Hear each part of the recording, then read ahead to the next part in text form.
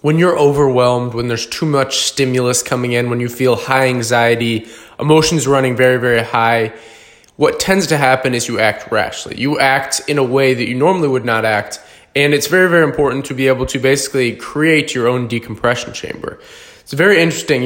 During the last days of World War II, someone commented to President Harry Truman that he appeared to bear up under the stress and strain of the presidency better than any previous president. That the job did not appear to have aged him or sapped him vitality. And that was rather remarkable, especially in view of the many problems that confronted him. As a wartime president, his answer was, "I have a hot foxhole in my mind." He went on to say that just as a soldier retreated into a foxhole for protection, rest, and recuperation, he periodically retired into his own mental foxhole where he allowed nothing to bother him. Now, this is interesting because some people would call this escapism, but many things are escapism. Escapism is actually necessary. Having an umbrella when it rains, that's escapism. Having a shelter to live under, that's escapism. All these things, people have a very false perception when it comes to this. So each person really needs a quiet room inside their own mind, a quiet center within them, like a deep ocean that is never disturbed. The depths of the ocean, down there, the waves at the top may be floating like the what the environment's doing, but at the depths of the ocean, they're really not disturbed. And this is a quiet room within, which is built in imagination and works as a mental, emotional decompression chamber. So that's really what we're going to be talking about today. And having one of these, having this available, and we can all do this. It's easy. It's literally just creating it in our mind and tapping into it every day. And great leaders of all time have all had this. So if you can implement this, it'll go a long way. Trust me on this. It'll go a very, very long way. So understanding that basically, that it depressurizes you from tensions, worry, pressure, stresses, and strains. It refreshes you and enables you to return to your day and overall world perspective better prepared to cope with it. And, each personality does not have a quiet center within, which is, each personality does have a quiet center within that is, never disturbed and is unmoved. You can kind of see this as your center point, your poise. And, this kind of like your quote unquote character. And, like a mathematical point that is in the very center of a wheel or axle that remains stationary. So think about that. In any car, you find the very center point of the wheel that stays stationary. So it's interesting to think of. That's kind of like this room that we go about. And when you have this fixed in your mind and you can go to it each day and go, okay, I'm going to escape to this room for a little bit, you will have things better in perspective. And this isn't just a modern issue. This goes back to ancient times. Philosophers said, men seek retreats for themselves, houses in the country, seashores, and mountains. And thou art wont to desire such things very much, said Marcus Aurelius. By the way, I've been absolutely loving the meditations by Marcus Aurelius. Absolutely fascinating. But together, a mark of the most common sort of men, for it is in thy power whenever thou shalt choose to retire into thyself. For nowhere, either is there more quiet or more freedom from trouble than does a man retire into his own soul, particularly when he has within him such thoughts that by looking into them, he immediately is in perfect tranquility. And I affirm that tranquility is nothing else than the good ordering of the mind, constantly then giving to thyself this retreat and renew thyself. So what's important there is it's not just escapism where it's like, I can't handle this situation, so let me just block it all out. No. You have to have the thoughts in your mind where when you go there, as Marcus Aurelius says, when you retire into your own soul, which is, into your own mind, into your own thoughts, and into this room as Harry Truman talks about, being a wartime president, is he was able to do this. So I'd be interested to know, like, if Trump would be able to do it. Love him or hate him, it really doesn't matter. That part does not matter to me at all, because your opinion does not affect him. That's the biggest thing you must understand. He's going to be the way he is. There's, as Abraham Lincoln said, which is learn from everybody, even if it's what not to do. He's $1 billion man. So there's good things and there's bad things. Everything is thesis, antithesis, synthesis. Find the synthesis, take the best, leave the rest. Learn from everybody, even if it's what not to do.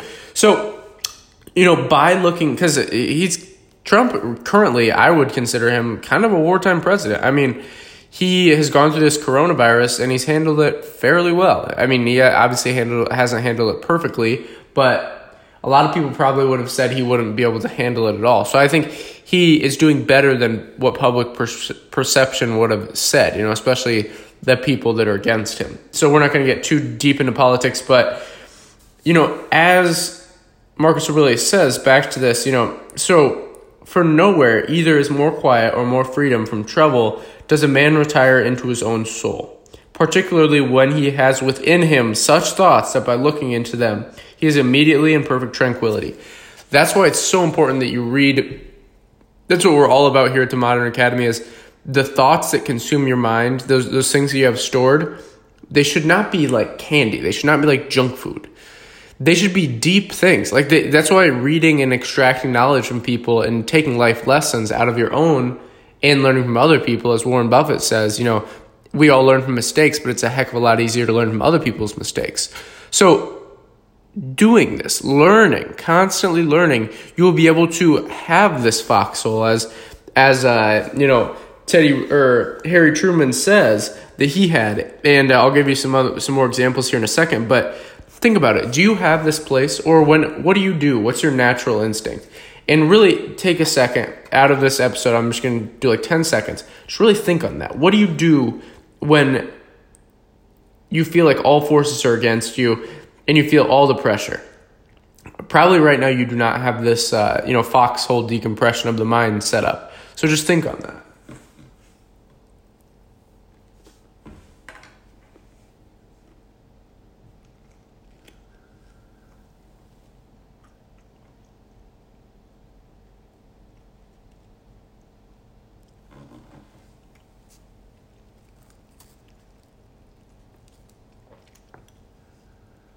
So, this room is built in your imagination. Let's build this for you. You want to furnish this, with whatever the most restful and refreshing to you. Perhaps it's landscapes, artwork, technology, all these different things. Preferably not technology. I kind of personally have a library. So in my mind, it's kind of like a circular room with a library and an outlook on the ocean, like on the cliffs. And then the other side, it's an outlook on the mountains. And this is for me very, very restful and refreshing. And, if you like paintings, a volume of your favorite verse, or if you like poetry, all these things you can add in there. It's purely you can build it. And the colors of the walls are your own favorite pleasant colors, but should be chosen, as a restful blue hues. And, again, back to this escapism thing. A lot of people may go, oh, this is escapism. No. Our nervous systems actually need a certain amount of escapism. It needs some freedom and protection from the continual bombardment of external stimuli. Take as much care in building this room in your imagination as you would in building an actual room. Be thoroughly familiar with every detail. So I'm going to wrap this up with talking about vacations. So, like we talked about, the nervous system actually needs a certain amount of escapism. This is why people go on vacation. Whenever you have a few spare moments during the day between your appointments or while you're riding the bus, retire into your quiet room that we have just built. And really take your time to build this, by the way, further than this episode. This is just literally to get you started. You want to take time to get this built because you will be able to return to it throughout the rest of your life if you do this properly.